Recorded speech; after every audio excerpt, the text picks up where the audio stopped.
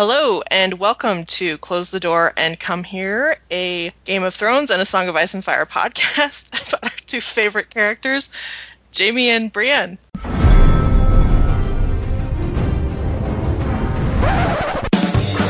was a bear there, all black and brown and covered in hair. From there to here, from here to there, the maiden fair. Okay, welcome everybody. We are doing our Dunk and Brienne, I don't know, contrast and compare. What the fuck do we call this episode? I don't even know. I was trying to think of, I have parallels, and what would be the opposite of parallels? That also starts with a P. I didn't have anything. It has to start with a P. I don't know. I wanted alliteration. Oh, well, I don't know. I mean, it's, Dunk and Brienne. We're going to talk about them both. So, as usual, I suppose we should do spoiler warning for the show and the book and whatever else, because I guess this includes the Dunk and Egg stuff, too, so... I have with me on the panel tonight, Guile. Hi, I'm Guile and Subterfuge on Tumblr. And Clotho. Hi, I'm Clotho, Clotho Spindle on Tumblr. And Eon. Hey, this is Eon, and I'm Eon Blue Negative on Tumblr. And we're joined by one of our favorite returning guests, Lady Blade. Hi, I'm Lady Blade War Angel, and you can find me at ladybladewarangel.tumblr.com. Perfect. Oh, and I'm Chicky Chikrin on Tumblr. I guess I should introduce me. How about that? Look, I introduced myself, Lot. I hope she listens to this one. This is like the first time I've ever done that when I moderated.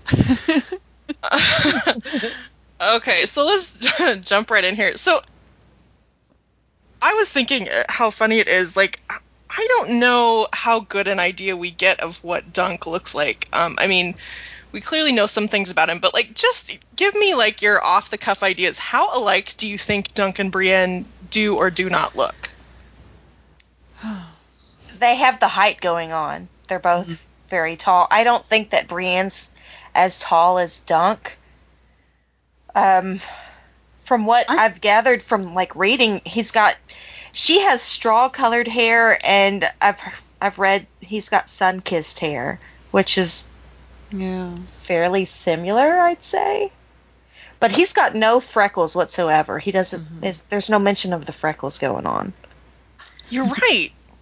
And he's not described as being ugly ever, right? And again, is the ugly? Okay, would that same face on a female be considered? That whole thing, but he doesn't he also doesn't have himself. Sorry, he doesn't seem to think very well of himself personally, but he seems to get enough attention, male and female, to sort of generally give us an idea that he might actually be good looking. Yeah, there's so much flirting going on. I can't imagine that he's at all out of, anything out of whack on his face. And he doesn't, but I mean, you never hear about his eyes the way that you hear about Brienne, even from, like Kat, who just basically is like dismissing her because she's ugly. Yeah, that's true. Nobody says, and you don't hear about that. That is a good point. Yeah. It could be from her Targaryen side that she gets the pretty eyes from. Oh, yeah. And it doesn't mention he has big lips or anything, so I wonder where she gets the lips from. Oh, it doesn't, does it? Yeah, that's a good point about the freckles and a good point about the lips. It seems like their bodies might be fairly similar, but their faces are different. Yeah. Or, like some aspects of Brienne's face that are more masculine are, considered more conventional, I guess, on Dunk. Like if she has a square, I mean, we never really hear her described as like having a square face or a square jaw or anything like that, though. It's really like just plain old ugly. I don't know how else to put it. No, that's actually what we hear is just plain old ugly, just ugly a lot.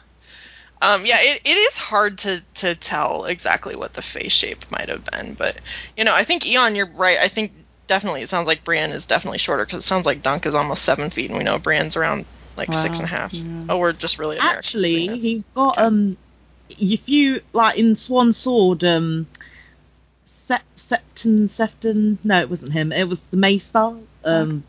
the Ironborn Maester actually measured his height, and he actually mentions it in the Mystery Knight, and he's just shy of 7 foot. He's not 7 foot, but he's like just shy of it, right? Like a couple of inches. So he's definitely taller than Bran. Yeah. Yeah, I thought it was Aemon that measured him and said he was just shy of 7 feet. Yeah. Or was maybe it was that other Maester? The Maesters running around with their tape measures. Chasing Dunk. Can you imagine? They never mentioned this happening for Dunk, but I know I have a friend that is just shy of 7 feet tall, and he's constantly hitting like the ceiling fan blades in houses. So I'm sure Dunk had this problem with like lanterns and things whenever he'd go to inns. He'd probably hit his head imagine off. like if there really is an analog between like medieval Europe and Westeros. I mean, if you've ever been in a medieval castle, the doors are always so short. Right. I bet he had that problem. Poor dude. Poor Dunk the Lunk. And Brienne, probably. I know. I feel like in George's world, though, there's a lot of really tall people, which, again, is not particularly true to life. So maybe, like, in Westeros, the ceilings are a little bit higher. Yeah. A lot of his central characters are fairly tall, that is true. But,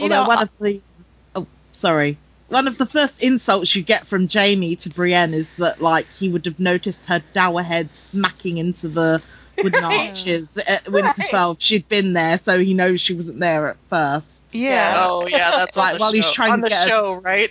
Yeah. But it could also mean on the show, Robert is, short, whereas in canon, Robert's like 6.5 feet of, manliness.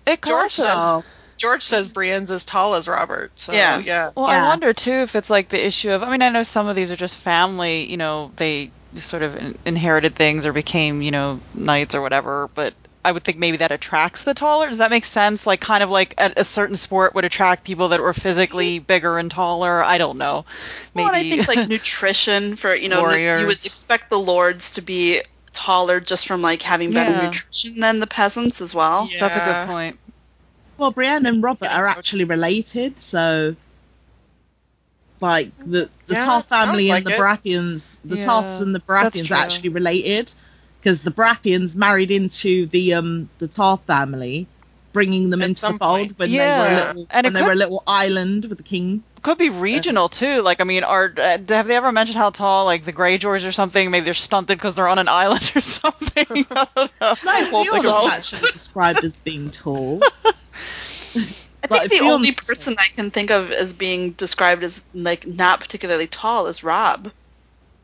Well, Ned isn't very tall, and I don't think Jon's very tall either. Yeah, no, Jon is taller than Robb, but yeah, that'd be interesting to see a big, like, massive. Now I know the main characters have heights, but him to go into details after all the books are written, but a little chart, a little chart.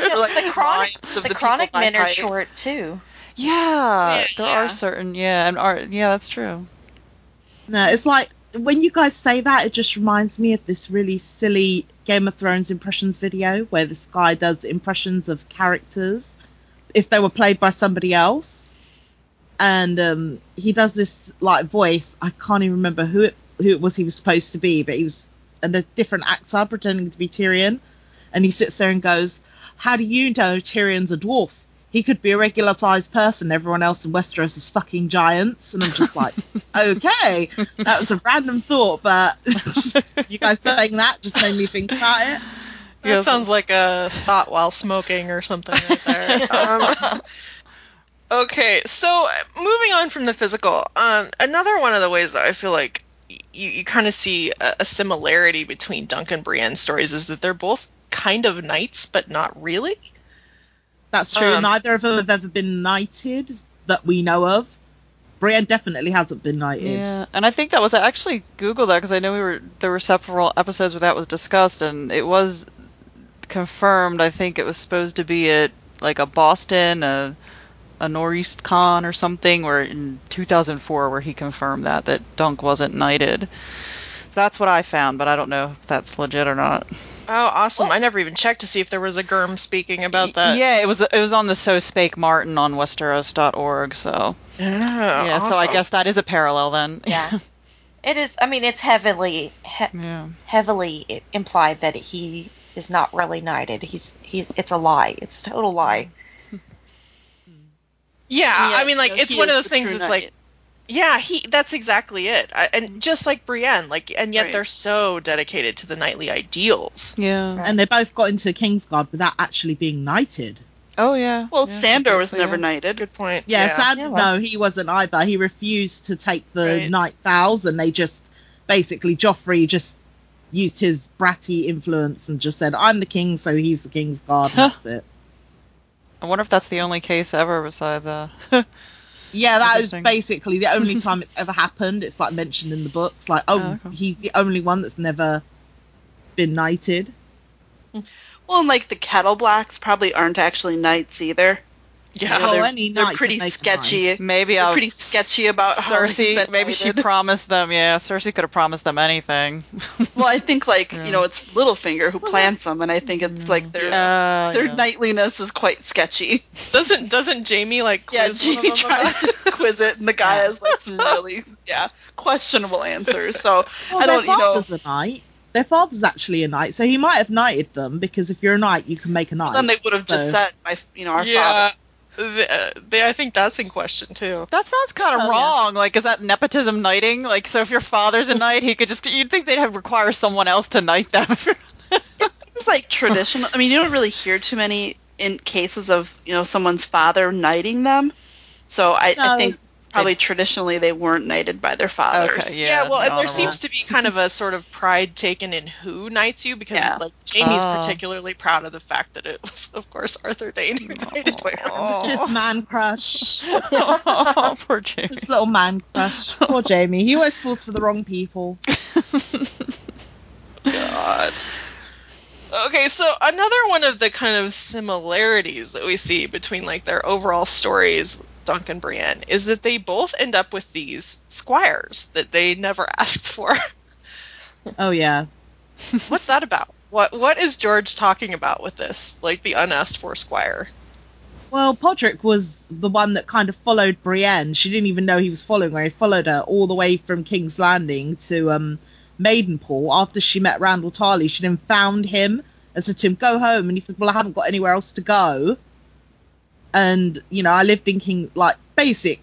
He lived in King's Landing, and he was Tyrion's squire. And then Tyrion left him, and she feels really bad because he's sort of all sad because Tyrion left him behind, and she feels sorry for him, and she thinks, he's not going to make it on his own. So she kind of takes him under her wing, as it were, even though she's not a knight. And she says to him, I'm not a knight. And he's like, oh, it doesn't matter. Like, you're gonna look for Sansa, and if you find Sansa, then I might be able to find Lord Tyrion. And and Egg kind of, Egg follows after Dunk, and similar. Yeah, and I'm not sure that the reasons that they have the squires though are necessarily that related, because I think the reason Dunk has Egg is, for Dunk's ideals and Dunk's economic and social class to kind of make an impact on Egg for when he will be king. And I think it's more about his influence on Egg than anything else, whereas it could be, but it'd be really a stretch to try to say that Pod is the more important character, and it's about Brienne's influence on Pod because he's going to be the next king. Like, that would be, you hear a lot about who's going to end up on the Iron Throne, but you don't hear Pod on the Iron Throne too often. Not a lot. No. But I just think that it's a similar sort of thing between where you have Dunk and Egg sort of decided to pick him. Yeah, they followed each other. The same is true of Pod. He picked Brienne. They just picked them and then followed them until they stalked them until they got their way, basically. So maybe it's something around like the the very innocent or the very pure characters are choosing them, and like it's their choice that is in part making them worthy. It shows Dunk's worth and his worthiness that this young princeling who is by all accounts a pretty good kid sees his worth where no one else does, and in a way Pod can be sees Brienne's worth, although you don't really I don't feel it in the books that much, but you know, I think sees her worth, whereas other people might not. I'm not super comfortable with that parallel, just because I feel like, you know, certainly other people see both of their worths, especially as fighters. Yeah, it could just be a basic story mechanics thing, like the way they meet kind of thing. Yeah. I personally think that D&D must have read the Night of the Seven Kingdoms before they did season 5 and had Pod going along with Brienne, just to sort of add some stuff in there. I just think so, because some of the lines that you see Egg come out with are like lines that Pod has come out with in the show. I mean, like, I'm your squire. The I'm your squire thing, like she tells him to go away, and he's like, but I'm your squire. And it's like, and it's sort of the same with Dunk and Egg, except like Egg's just sort of saying, I'm your squire, not anybody else's squire. I never thought about that, yeah. I just think they must have read it and chopped and added some things. I think if we hear Pod say, he's right there. That would be awesome. Get him, sir.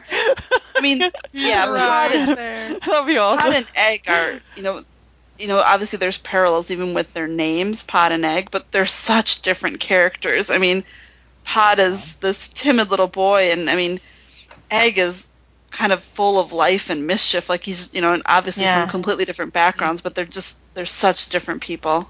Well, it's kind of a flip, like you talked about, Guile. If you look at the relationship, like basically their nobility levels. With Dunk and Egg, obviously it's Egg who has the position of prominence, and with Brienne and Pod, it's clearly Brienne who has the position of prominence. But I do kind of see the parallel in that they, you know, both the squires see the worthiness in the mentor. And one of the cool things about Book Pod too is that he never says anything about Brienne being a woman, and never considers for a minute that she wouldn't be worth following for that reason. That's a good, that's a really good one. And it's kind of the same with Egg, because even though Dunk sort of turns around and says to him, well, you might be squiring for a bastard. And it's never sort of occurred to him that, you know, even though he doesn't think well of bastards, probably because of the way he's been told things after Aegon legitimised all his bastards, but it doesn't sort of occur to him to think of Dunk as a bastard, and therefore he doesn't seem to think of him as in that sort of bad way, like he's sort of been taught that bastards are bad, and he doesn't sort of seem to think for a second that Dunk might be a bastard. Yeah, it never occurred to him, really. I'm trying to think about other characters. In the books, do we get, I mean, I guess there's Tyrion and Pod, but do we get quite close relationships with squires, you know, illustrated for us as vividly as we do with those two? Because it's pretty strong connection. In a very broad sense, they kind of act like Joffrey is Sandor's squire. Huh.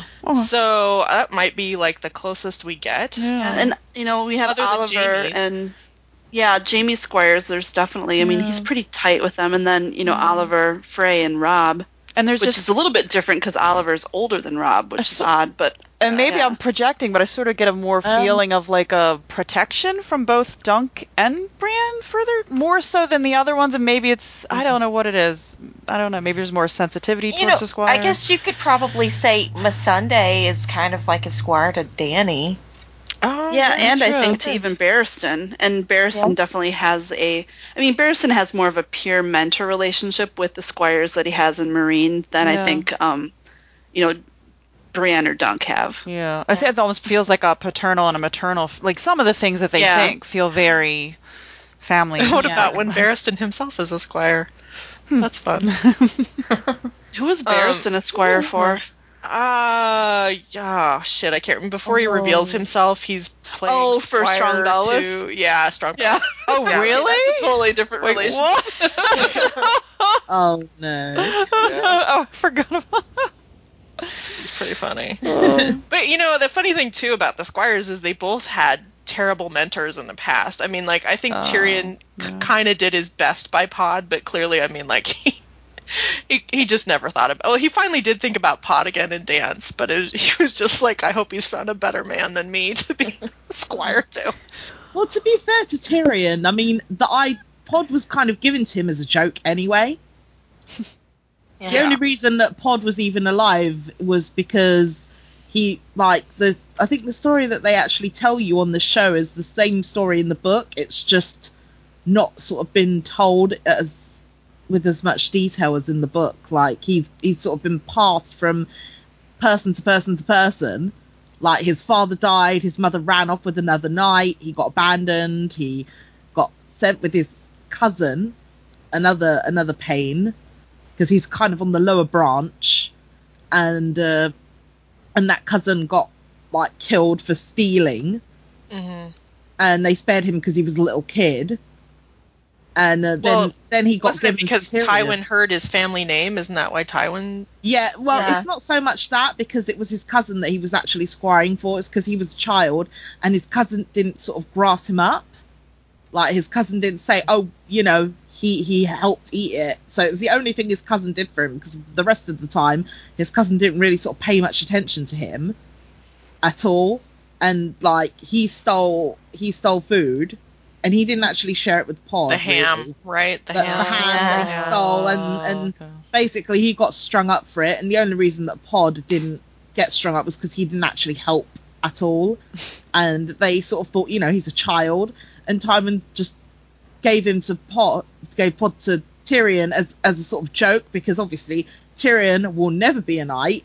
He was supposed to go into the Vanguard to die, and that's why they sort of decided, oh, you know, this is a good joke. This one's an idiot who's never going to be a proper squire, and Tyrion's never going to be a proper lord or a knight. So it was kind of like a big joke. And, well, obviously Tyrion and Pod both ended up surviving, and, like, Pod even saved Tyrion's life on the Blackwater. He sure did. And it's kind of interesting because both Tyrion, well, you'd think about Tyrion and Brienne, are they're outsiders because of their looks and physical appearance. So Pod's probably got an interesting perspective on that from, you know, having squired for Tyrion. Yeah, he's been on both ends of the spectrum. Yeah. You could say. There's a little bit of tinfoil that, you know, tries to claim that Pod might be more than he appears. Oh. So kind of like Egg, that, you know, he's a Lannister bastard, or, you know, something or another. Ah. No, his hair's dark. If he was a Lannister bastard, he'd have gold hair.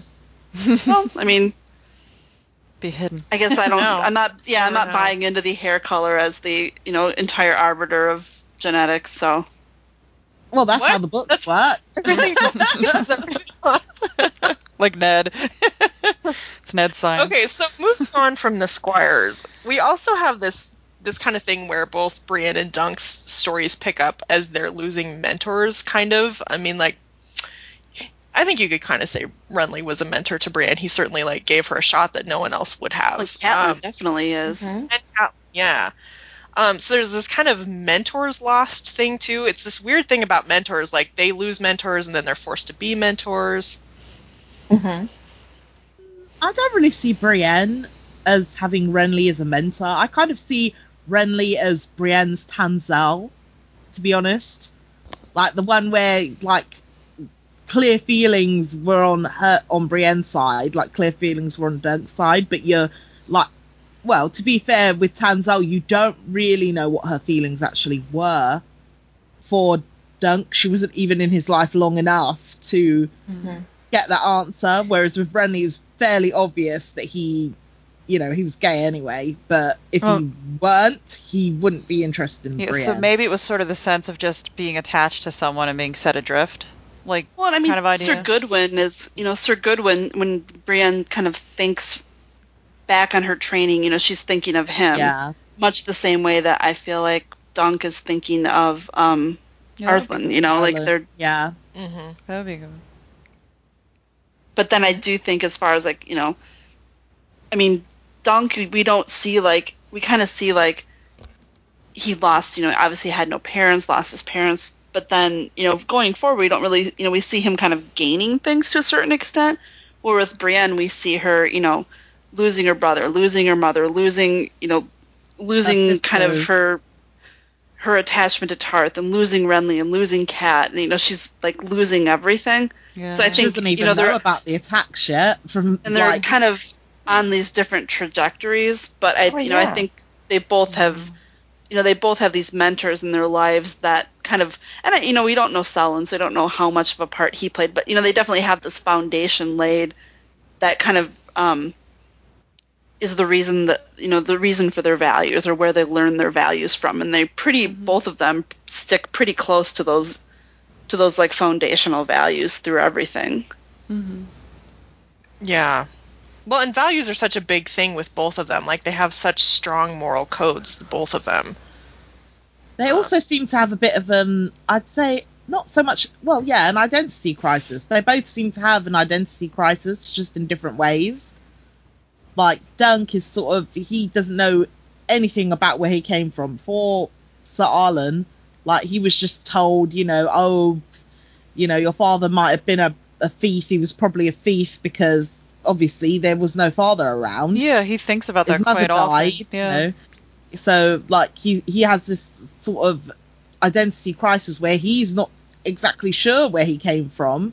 And obviously he wanted to be a knight, so that's what he decided to be. And kind of Brienne is sort of the same, whereas she knows where she comes from. Her identity crisis is the fact that she does not feel like a woman at all, or what Westeros sees her job to be. She doesn't sort of feel like she lives up to the standards that are set for her anyway. So she kind of decides to be a knight because she sees that's where her strength is. So she just sort of decides to go for that, even though she is a woman. But it's still kind of a crisis because she's been taught women are supposed to sit and embroider cushions and like, you're totally right. There is kind of an identity thing going on with both of them. And I think there's. Go ahead, Chicky. No, go ahead. I was going to say, I think that there's some contrasts and comparisons in that, and I think in terms of the ways that they fit or don't fit in society, and that it's the opposite from each other. Whereas Brienne kind of fits into society because of her status as the heir to Tarth, and Dunk is no one. Whereas Dunk, from a physical perspective, he's always going to fit in to a certain extent because he is the 7 foot tall, like, big brawny knight. Like, there's always going to be a place for someone like that in a castle in like a very conventional, well established way. Whereas for Brienne, there's a 6.5 foot tall woman warrior. There's not really a place for her in this world. Well, to be fair, they both have the sort of issue where they don't feel that they fit in. Like Dunk's always sort of like when he first gets to the Ashford tourney, that's like the first thing you sort of get from him, is that he doesn't feel like he belongs with those knights and their pretty pavilions that are all fancy and set up for them. He feels more comfortable not being around all of these lords, and he's happier to just go and sleep under a tree. Like, Brienne is much happier with her sword than she is in society, and they don't really accept her. Like, people don't really, like, you haven't really seen that many people take Dunk at face value, yes, you're a knight. It's more you get, like, as the stories have gone along, it's like, oh, you're a hedge knight, which is like saying he's not as good as any other knight. He's a hedge knight, and with Brienne, she's not as good as any other knight because she's a woman. Yeah, it's kind of internalized things. Can you imagine, like, the places Dunk could go if he had a lot more self-confidence a lot earlier on? Kind of. Oh, yeah. Oh, yeah. Well, and the same with Brienne. Yeah. So, speaking of identity, we should talk a little bit about the fact that Brienne is a descendant of Dunk. And a descendant, apparently a Targaryen, too. Yeah, well, apparently, sorry. To what degree she's a Targaryen, we don't know. But, yeah. I'm a little bit troubled after having read the stories about Dunk, like, Dunk's apparently littered bastards all over Westeros, which, like, seeing Dunk and getting to know the character of Dunk, I really have a hard time believing that he's doing that. Like, he just does not seem like... Dunk seems to me like he would fall in love 100% with the first person he had sex with, and he would have a really hard time, like, sleeping with other people. Yeah, I know, but then like, again, this huge, like, absentee father, which is really disappointing given what we see of him in this series. Right. well, Like, I could see if he was married, and, I could see him being married and having a child and his wife dying, and this is all happening before he gets into the Kingsguard. Like, I could kind of envision that scenario, but I have a hard time envisioning him having, a whole slew of bastards. Yeah. I don't, because every single story seems to have him with a love interest. Just because, like, he doesn't respond to Daemon Blackfire doesn't mean that was not a potential love interest. He wanted Dunk. Yeah, no. He wanted to break some lances and cross some I can see him having romances. It's abandoning all the kids that I can't seem to see. And I mean, Dunk is, Dunk is low-born. Like, there's nothing to stop Dunk. Like, if Dunk sees if there's a maid that catches his fancy, like, it's not like anyone's going to tell him he's too he's too high-born to marry her. Like, I feel like he would marry the first girl he had sex with, like, 100%. Because, honor. Look, right, he was all in love with Tanzal in the first book, and then the second book he had all this sexual tension with Rohan. And he would have married either one of them, and I mean, I don't think he would have strayed. Like, I think once he would have married him, in his character. Yeah, I agree with that. I think he would have. It's not the sex; it's the deadbeat dad part that kind of doesn't jive with what we know. Well, and I think it's the attachment. Well, maybe he didn't know. I think he's. Yeah, maybe he didn't know. Maybe they just didn't send, the crow messages out to him, and he never got those messages. The Ravens. Or maybe they just didn't bother telling him. I mean, think about it. If he goes to Winterfell and has it away with old Nan, then, and then he leaves Winterfell, how's she going to know how to get... She may not even know how to write. She knows how to tell a story. I don't think he leaves Winterfell without whoever he's sleeping with. Like, he just would not do it. Well, let's put it this way. It's like he really liked Rohan Weber, but she's married to Sir Eustace. There's nothing he could do about that. And the same could be sort of true if he goes to Winterfell, meets Nan. She could turn around and go... He may say to her, when we read the book, he may go to her, oh, why don't you come with us? And she might say, well, no, this is my place. This is where I want to be. Or maybe it's like a soap opera where he's always... Like a soap opera where he's always thwarted. Like something happens, traumatic happens. Exactly. We don't know. There are all sorts of things. Like, I mean, we know he has sort of, like, been a bit generous with his DNA because we've been told this. He may not actually know this himself. He may have died not actually knowing. So wait, how many more has George? Has George confirmed more, or was this something read between the lines? Okay, well, at some point George said, "Okay, I don't know. I feel like George said at one point there might be 3 or 4 is the term. Okay, so we're not talking like dozens. Fandom ran with the number 4. 4 doesn't seem that. 4 doesn't seem that bad, does it? I mean. 4, for that time period. Well, these are no. I mean, for that time period, for people just randomly having sex, are in the main series. I think is what the story was. Okay. Yeah. So some of them could be brothers or sisters. Came from one person. I mean, his arms might be in Tarth. He may have got married, and then his wife may have died, and Jeor Mormont, Jorah's dad, went to the Night's Watch to join up, so that Jorah had a chance to rule as a lord. So he's still alive, and he went to celibate order, but he had children. Well, you could write some fanfics, man. You gotta. I think they've been written. A lot of them have been written. Well, and I mean, Dunk would have been probably in his 40s by the time that Egg was king. So certainly, more than plausible that he. Yeah, he would have been around 40. Dunk was, Egg became king at like 30, young 30s, right? Yeah, so Dunk would have been around 40. Yeah. Okay. Yeah, oh my God. Much older. Yeah. I have just had this weird thought, right? If Aegon was like in his 90s when he died, how the hell old was Dunk? He was like the Lord Commander of the King's Guard. He must have been something like 90. He was very old. How the hell was he going to be Lord Commander? Old enough for the Ravens to arrive that tell him that he had 50 kids. I'll tell you that.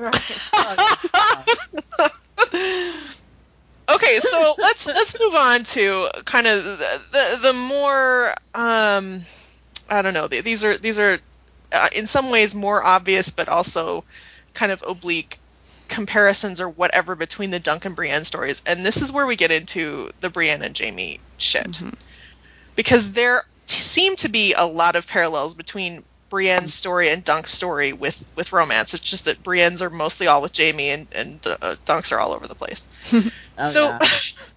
the first and most obvious of these things is obviously going to be "I dreamed of you," which is such a distinctive phrase that there's no question that it's deliberately popped into both Brienne and Dunk's stories. But the places are interesting. What do you guys think? I mean, does "I dreamed of you" confirm that yes, Jaime's dream is definitely prophecy? I think it might be, but not like people say, oh, it's because he's a secret Targ. I don't think that's the reason. I think that Bloodraven was just being all like, because he fell asleep with his head against a weirwood stump, and he used that as kind of a pillow, and that's when he had the dream. So it could really be like we've already been shown via the TV series. I'm not saying that the TV series is the books, but they're set. George sort of kind of said that, he wanted to write it himself and let people read the books, but it's kind of true that Bran could affect things that happens when he goes into the visions. Like, he can affect things. So Bloodraven could have been affecting things too. It's not like he's incapable of doing it. He probably knew this the whole time. So, he may have decided that, Brienne was of use. He may have had some sort of future vision and just sort of like managed to sort of get some way of contacting Jaime, because the stump's still there. So, it's not like it's been ripped out of the ground or anything. It, like, trees can still grow even when they're stumps. So it may be that, that sort of vision was given to Jaime to make him go back. Anybody else? Do you guys think it gives more gravitas to prophecy about Brienne, the repetition of the "I dreamed of you" line? I would think so. I mean, and whether that's like, Bloodraven sending a message or also a message and a prophecy at the same time, I would lean towards that way. I mean, obviously not 100%. Well, didn't we get a comment on Tumblr about the Bloodraven connection with Jaime, by chance? Yeah, we did. We had a question about that. I think, like, the part of it was, does Bloodraven know that Brienne is a descendant of Dunk, and could that be a factor into why potentially it was important for her to survive? Yeah, I can't imagine that he doesn't know if he's that all connected to everything. I don't know. I think he knows everything. Yeah. 1001. But I don't know that her relationship to Dunk is necessarily that special. It's more, I feel like it's more her relationship to the situation, like the sword. Well, yeah, maybe, like, there are, like, in fan fiction you get I say in fan fiction like it will ever happen, but you never know. But a lot of people seem to sort of have this idea that Jaime and Brienne will kind of be Lightbringer with the two swords. A lot of people sort of seem to think that. So it may be that that's kind of the reason. If he's seen the future, he might have, if they're both going to be a part of that, they both need to be a part of that. She can't go and die yet, so. And maybe it's not so much the relation as, like, the idea that they're true knights. I don't know, Or he ships it and he just wants to make sure he can watch them bang. Yeah. That's always a good answer. Hey, look, if they do bang after sort of rescuing each other from the Brotherhood without banners, it's very likely to be in a forest, so he'll get a full view, They'll be touching up trees. Okay, so speaking of potentially banging, we have, of course, the Jaime and Rohan connection, which is that Rohan is Jaime's grandmother? Great-grandmother. Great-grandmother, yeah. Right, and obviously Brienne is some sort of granddaughter of Dunk's. So what's George doing? I think in some ways, like, Dunk and Rohan are this what might have been or a what if type of thing, and I would certainly hope that, now he's kind of like letting the children do what the ancestors couldn't do. I mean, it's sort of like you could go all the way to, like, well, not all the way, but like Robert and Lyanna kind of being redone with Gendry and Arya, for example. Like, he does it a few times where there's the parents or the grandparents and their descendants are, kind of in that similar relationship with each other. The stars align. The relationships seem to be a lot better than the second time round, if you sort of get my meaning. Like, with Gendry and Arya, George has actually said he's going to go back to that.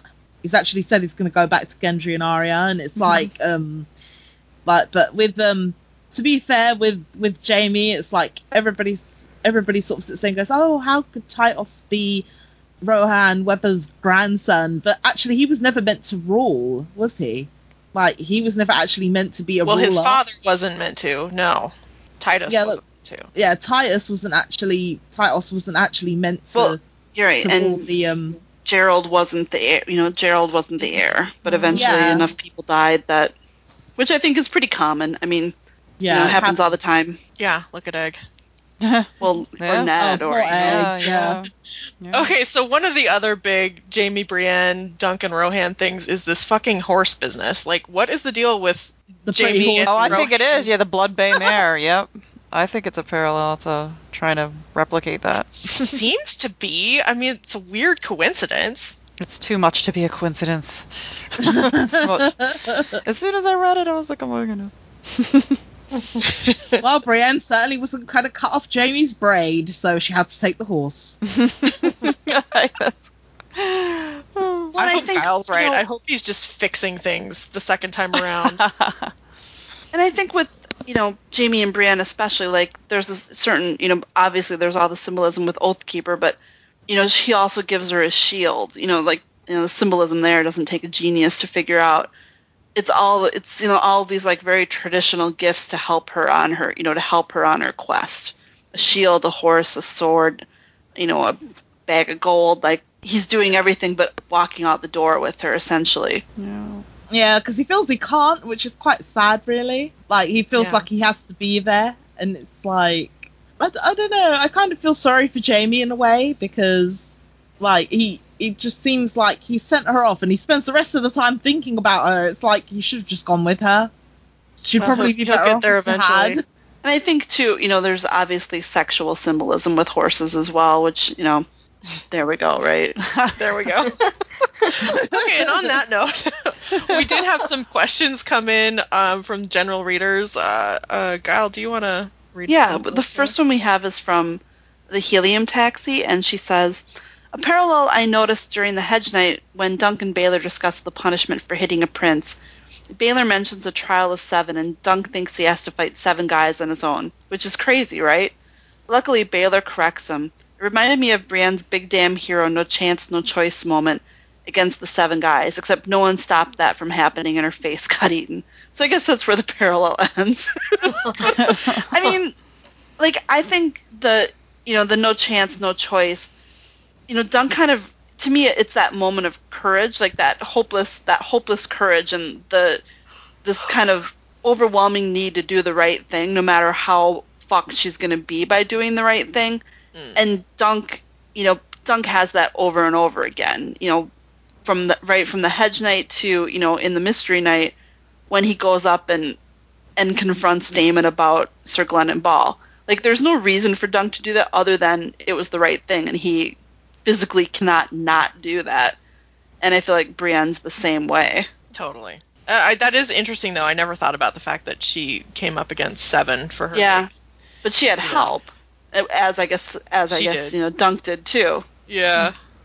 Yeah. I wonder if Glennon Ball did become a member of the King's Guard, actually, in the end.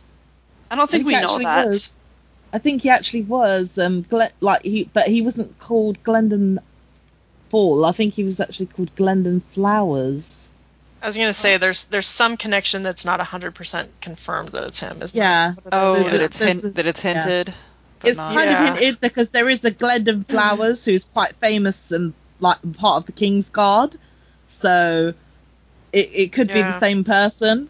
I could see it based on the character's personality. He seems like he's pretty, wants to, move up. Has anyone done a comparison of, who fought with Brienne against the Brave Companions versus who fought with Dunk? Oh yeah, that's true. Actually, God. That's true. I mean, obviously there are going to be a few Targaryens, but I'm wondering if there's any other parallels, like just between. Well, there's a Baratheon with Brienne. Okay, yeah, that's true. So we got Gendry. Are there any hunts? Lionel we knew Baratheon. where Lemoncloak came from. Oh God, don't. And are there any hunts with any Hyle like characters? There you go. Kyle the cat. Oh, that's right. It is Kyle. Kyle the cat. That's all I can think of. I kept thinking of Kyle when I thought of him, which is quite weird. That is funny. We're getting way into way out territory, but there actually are some parallels there. I mean, he didn't have a surname. They just called him Kyle the cat. So he could be Kyle Hunt for all we know, because the Hunts are kind of a landed knights, aren't they? Oh, Helium Taxi, you're into something here. Do you want another one? Yeah, let's do another one. A short one. Who do you think is smarter, Brienne or Dunk? Oh God, that's a hard question. Are you talking about book smarts or street smarts? I think both. Both? Okay. Well, I mean, you have to consider, Brienne is a highborn lady. She's got, she had a septa and everything, and Dunk didn't really have that. So, But then again, that kind of made her naive, didn't it? Like, she doesn't really know how to hide herself. She's been going everywhere going, have you seen a maid of 3 and 10 with auburn hair? Like, and she's very obvious about it, whereas Dunk isn't sort of like, he's always sort of considering, like, when Egg's sitting there going, oh, we could use my boot, and he's like, no, because, it's supposed to be an emergency sort of thing, I suppose, and, he's more streetwise about it than Brienne probably would have been. Like, Brienne would have been like, the 8 dudes, let's go use this boot because we don't want these 8 guys to die. Whereas Dunk is obviously, he's been out in the world, and, well, I say out in the world, but, he's been pretty much everywhere with Sir Arlen, and, he got taught that way. He got taught from experience, whereas Brienne is sort of literally never left before she went off to join Renly's host, and even then she was in a camp with lords and ladies, so even though she probably did see a few things she shouldn't have seen, that it wasn't nearly the same sort of experience as actually being a hedge knight and actually having to sleep under a hedge or anything. She didn't have to do any of that until she actually moved, until she was actually going to King's Landing with Jaime. Yeah. She never really experienced anything until then, so... Yeah, no, she's definitely lacking in some of the street smarts that Dunk has, I would say. Yeah. But she is more educated than Dunk is, for sure. Yeah. Yeah. She's educated to the extent that they would educate a woman, and probably a bit more because her father kind of allowed it. But well, and she's the heir, so I would imagine that she had a more substantial education because of that. Oh, yeah. Yeah. Okay, do you want to do one more, Guile? I do. This is a good one, I think. If Dunk was gay, do you think he'd be attracted to Jaime? Likewise, do you think a lesbian Brienne would find Lady Rohan attractive? Sure. Yes. I think yes. Why not? For sure. Yes and yes. Rohan is just like spicy enough for Brienne to be attracted to, and I think Dunk is honorable enough for Jaime to be attracted to. And I think anybody would be attracted to Jaime, no matter. Right. I think Jaime is like transcends it, and I think, even more disturbingly, Jaime would be attracted to Lady Rohan. Clearly. I find it quite funny because Jaime and Rohan are very similar in their sort of romantic personalities. Like, Rohan actually sort of admits to Dunk, if you were better born, I'd totally marry you, if you were a highborn, I'd marry you straight away, because, like, she's got that interest in him, even though he doesn't sort of think the way she's expecting him to. And I think it's the same with Jaime, where you sort of see his sort of interest in Brienne is because she is completely different to everything that he's used to seeing. And he's sort of really interested in that, even though he may not admit it, whereas Rohan would admit it, so, But then again, Rohan didn't mess around with her brothers, because they all died. Oh, he's just keeping the Rohan just wanted the big D. Sure did. Good for her. Okay, Guile, one more? We've got a short one from Watkins, who asks, Have any of you read good fan fiction featuring Dunk, smut or otherwise? I haven't. I honestly haven't. No. Maybe I should. The only one I can think of it's not Dunk, but there's a in process fanfic called Stormlion now, and the concept it's original. It's mostly original characters, but one of the original characters is Jaime and Brienne's son, and his characterization and like the physical description of him, he's so dunk. Like he's the dunkest dunk that ever dunked. Oh, so it's kind of fun. I would recommend the story just in general, but he's very much dunk. So did you also do a search? Like, because I was meant to do that, but I didn't do like a AO3 search to see. Honestly, I just don't see like dunk getting smutty. I don't think I can read that. Now I'm curious how many there are out there. There's gotta be some. I totally have him on a pedestal, and like egg fanfic, like adult egg, I could never read. God. Like, yeah, we don't even need to go there right now. Like egg Betha fanfic, no. Just can't. Oh God, no, thank you. Yeah.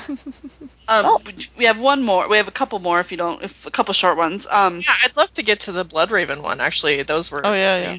If we want to just bunch them together. I think we kind of talked about the first parts of it about whether or not Bloodraven would did he know, and was he doing this because he knows Brienne is related to Dunk, but I can't. It's Kalma FTW. Writes, considering Bloodraven has likely already intervened once to help save Brienne, do you think it's a possibility that Bloodraven could intervene yet again to save Brienne and or Jaime from the Lady Stoneheart situation? Especially considering the strange appearance of ravens as Brienne is being hung in the Russian edition of A Feast for Crows. I totally hope so. Yeah. I'd say highly likely. Touched on this. We've touched on this in other episodes, but I definitely think there's a high possibility of that. And just with Jaime being at House Blackwood and all the ravens gathering there, like they're both in these like very they're in this very raven heavy territory. Mm-hmm. They kind of get the feeling of these old spirits just waiting around almost. And if he saved her once, why wouldn't he want to save her again? If he does think that they're important, then, he'll go to the trouble to save them. We can only hope. Yeah. We hope. Fingers crossed. Please don't let Brienne's be the first point of view in Winds of Winter. Oh, God. No, that's for Selwyn of Tarth. No. Actually, I would actually read that. I would read that. Even though I don't want to try, I would read that. Are there any of us who are like, yeah, I'm not reading the prologue of Winds. Not interested. I have to just to know who it is. I can't. I have to. I'm that person where even though it will hurt me, I will read it. We have another one about what are the differences we see between Dunk and Brienne. The differences? Yeah. I think Dunk's a little bolder than Brienne. Mm-hmm. I agree. I really they both blush, though. I think he is a lot bolder than Brienne, especially when it comes to actually speaking. He actually, and whenever the going gets tough and everything, and he has to actually stand up and have these big conversations to these groups of these highborns. I mean, he finds his voice, and there's times with Brienne when she's placed in front of what's that dude's name? Oh, Randall Tarley. Randall Tarley, where she totally loses her voice. She goes into a stutter and everything. But with Dunk, he finds this inner strength, and he's able to just, go say what he has to. Say what he has to. I think it goes to like the trajectories of their characters to a certain extent, at least, from what we've seen of Brienne so far, whereas Dunk's kind of on the upswing. Mm-hmm. And, he's moving on up, and Brienne is kind of moving on down. Right. And it's sad to say, but even though he's lowborn, he's still a man in Westeros. Right. Mm-hmm. Yeah. Brienne is a woman, and just with the social constructs of Westeros, she's trying to be this knight, but with Westeros, that's never going to happen unless you get this leader like, say, Dany, that's able to knight her. So.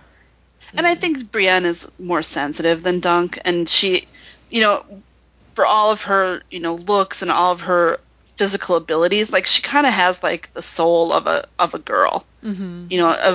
of a stereotypical girl almost. Like she's very sensitive. She's very, she's sweet. Still naive, isn't she? She's still very naive. She's still very innocent of the world, really, and she's always sort of been. If you read like things that she said, like her scepter's sort of said to her, she thinks about these things that's been said to her in the past. Not just by her scepter, but by like pretty much everyone she meets, she gets put down. So Imagine that, from like 12 years old. She met her second betrothal when she was 12 years old. The first one died, so, you know, if she was better looking, she'd be the new Red Widow. Like, you know, the first one died, and then the second one was like really rude to her. It was just like put her down, just threw a rose at her and said, you know, that's all you'll ever have of me, and walks off. Like, if you're a 12-year-old and someone basically says you're so ugly that they don't want to be around you, a 12-year-old is immediately going to get completely oversensitive about that. They're going to think, wow, there really must be something wrong with me. That's an awkward age for like kids. That's like just before teenagerhood. Oh, you know? baby Brienne. Oh, yeah, God, it's heartbreaking. It is heartbreaking, but, you know, you can see why she's sort of the way she is. She's been put down, whereas Dunk had Arlen, and even though Arlen wasn't, you know, always the best, you know, but, you know, Dunk has all these fond memories, and Arlen basically raised him, just found him and raised him and looked after him and cared for him and taught him everything. And so he was kind of given the opportunity to be given like that kind of care, whereas Brienne sort of got raised by her stepdad, who just basically said she's too ugly and she'll be lucky if she ever makes a match.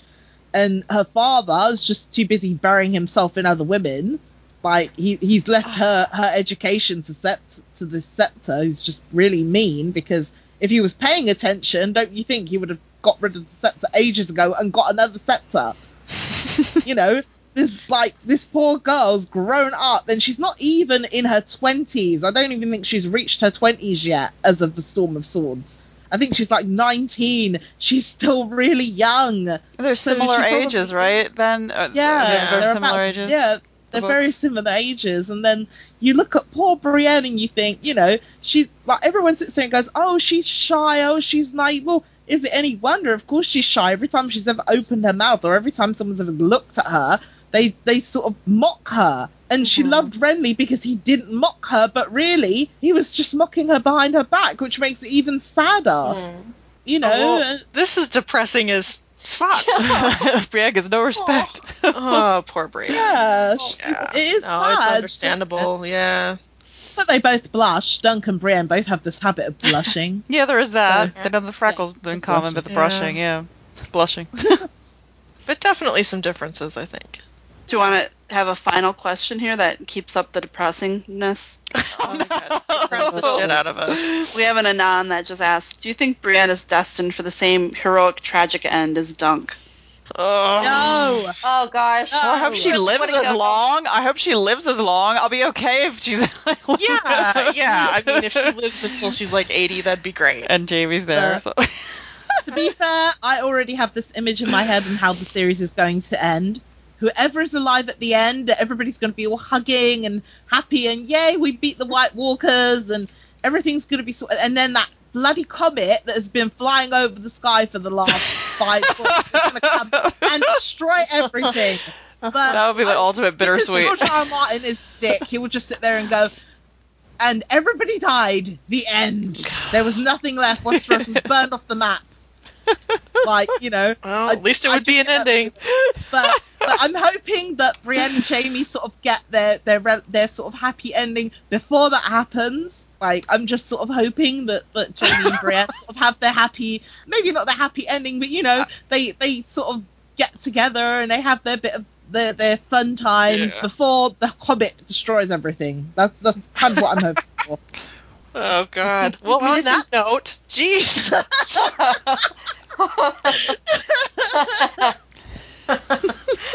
Let's just go to mail. Eon, do you have mail? Yeah, I do have mail. If I can breathe a little. We got one from Steven that says, hi to all of Close the Door and Come Here. It says, thanks for the Dunk and Egg episodes. You continue to combine entertainment with insightfulness. Further to your discussions on this, might I suggest an actor to play Dunk? In my opinion, it would have to be Tom Harper, Billy Bones in Black Sails. I know he's 31 now, but that's just about the age Gwen Christie was when she first played Brienne. If you don't know this actor, check him out on Google Images. And I think you might agree. And I do agree, Stephen, because he's pretty hot. Oh, yeah. So, yeah. Just for any British listeners, he was also Sir Percival in BBC Merlin. He's just really fit. Yeah, he's hot. I just Googled him, and damn. Well, he's the kind of hot. He has the right kind of, and the character that he plays on Black Sails would totally fit in a Dunk role. Like, it would totally. I think he'd be great too. Oh, and he says, by the way, did I imagine it, or did you miss a stone versus knife parallel to Brienne at Crack Claw Point in your last episode? What a nerd I am becoming. Keep up the good work, people. You're in good company. Actually, he's right, which is actually depressing because normally I'm the one that says all that stuff. So, yay, somebody else said it. Did you want to elaborate, Lady Blade? Right. When she's like, obviously, she goes to Crack Claw Point with Dick Crab, and they get set up like they basically go there hoping to find a fool. They think that she's hoping is Dontos Sollard, who's run off with Sansa, and it turns out to be Shagwell and Pig and Timian. And there's a point where I can't remember if it was Timian. I think it was Timian. He had the knife, and Shetcha just picks up a rock and bashes him in the head with it. And then I think she cuts off one of Pig's hands. Oh. It's kind of like an homage to Jaime, because obviously Zolo's not there for her to cut off one of his hands. So I think she cuts off one of Pig's hands. And then Shagwell kind of tries to sort of get out of it, and then he tries to attack her, and I think Dick Crab kind of sacrifices himself, or he gets killed in the fighting, and then she sort of buries him, and you get this really bittersweet sort of moment because she turns around and said, well, I wish I could have trusted you, like in sort of her own way, but she's kind of learned really not to trust anybody. But in the end, he kind of proved to himself that he wasn't actually a bad person. I think you get this whole sad scene where she does bury him, and it's almost like a Sir Arlen burial, because she's sort of, saying after she's buried him, it's sad, like, I couldn't trust you, and like he's sitting there going, if I left the sword there, or rust, it's kind of comparisons where they're talking to somebody who's dead and they're burying them, and I think it is sad, but yes, it's true. There's like Brienne using a rock, like just grabbing some rock and smashing someone over the head with it. All right, let's see. We haven't good. Yeah. Let's see. We got another one from Jake that says, sorry if this isn't a question. It's also probably too long to read on the podcast, but since I said and wrote it out, I figured I'd send it anyway, in case I love the show and wish you ladies all the best. It seems to me the biggest difference between Brienne and Dunk is their class background. Dunk was born in perhaps the lowest section of the Westerosi social order. Before Sir Arlen found him, Dunk's early life was half feral, spending his days with other kids in Flea Bottom, living off of what they found or stole. Though he did come to have more contact with higher social orders while squiring for Sir Arlen, the life of a hedge knight could hardly be described as more than that of a social outsider. Brienne, by contrast, is a different sort of outsider. She was born and raised as an aristocrat. Her dislocation in the social order stems from her unsuitability for the role destined for her. And physically, she's more suited to the martial role afforded to men. And her looks have given her the difficulty finding suitors, her main social task as a noble lady. Brienne's sympathy for the weak and the small folk is very similar to Tyrion's. Both understand what it is like to be scorned and derided by the powerful, even though they reside in the same social class. Dunk, however, is a complete outsider to the nobility, and his sympathy for the small folk stems from the fact that, in spite of his befriending of Egg and his ownership of the materials he's inherited from Sir Arlen, he is basically one of them. Oh, that was so well put. I know. Yeah, that's a really beautiful email. We read the whole thing, Jake. Yes. Eon did. You should know better. Of course we'll read Jake, the whole thing. Jake, I wanted to read the whole thing because it was so great. I loved it. Yeah. And let's see, we got another one. This is our last one from Heidi. And let me get another sip of beer before I read this.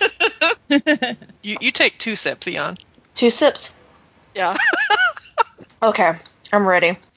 Heidi says, hi there, ladies and dudes. No dudes tonight, Heidi. Great job on the podcast last week as usual. I have so many feels and observations about our fresh and feisty Brienne and her relation to Dunk, but I'll try to be brief. They are both loyal to their own detriment sometimes, have an astonishing sense of honor, are both described as thick as a castle wall, Brienne's described this way by Jaime nonetheless, and are both kind-hearted.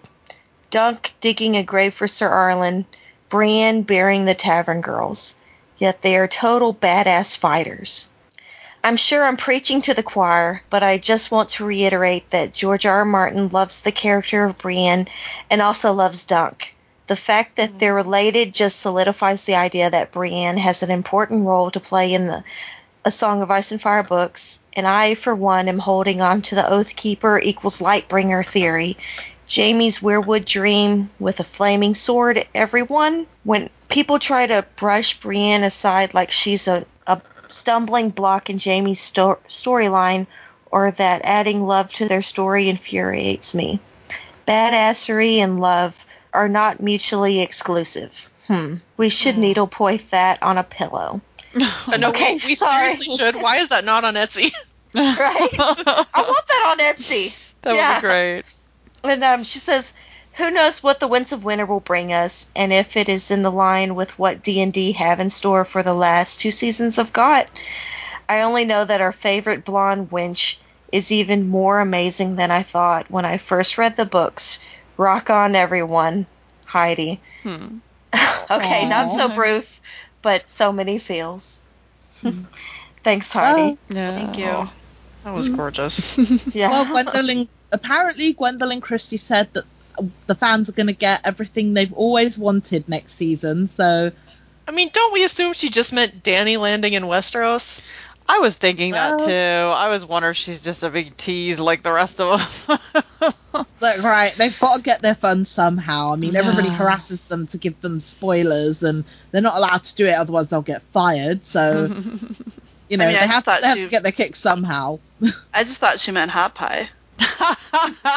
She's not wrong. Hot pie. That's all I want. Maybe she's talking about Gendry. I mean, damn, that guy's been gone. Actually, what she was talking about? Hey, you never know. I mean, Gendry's been gone so long. I think maybe she was talking about Hyle Hunt. There's a portion of us that would be thrilled to get Hyle Hunt. As long as he dies, then it's okay. Otherwise. No, seriously, the first thing I thought when I heard she said that was Lady Stoneheart. I was like, no, they're not. Oh, wow. I didn't even go there. Don't get me in a hype train again. Lady Stoneheart. Well, Stoneheart or Clegane Bowl would be the two biggest, right? Clegane Bowl, yes. I want Clegane Bowl, man. Give me that. We had Bastard Bowl last season. We need Clegane Bowl this season.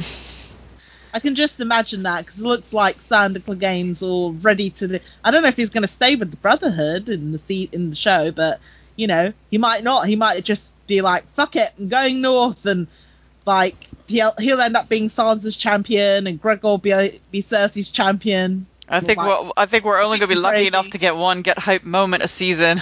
Right. Hopefully. Yeah. Okay, is that all the mail, Leon? That's it.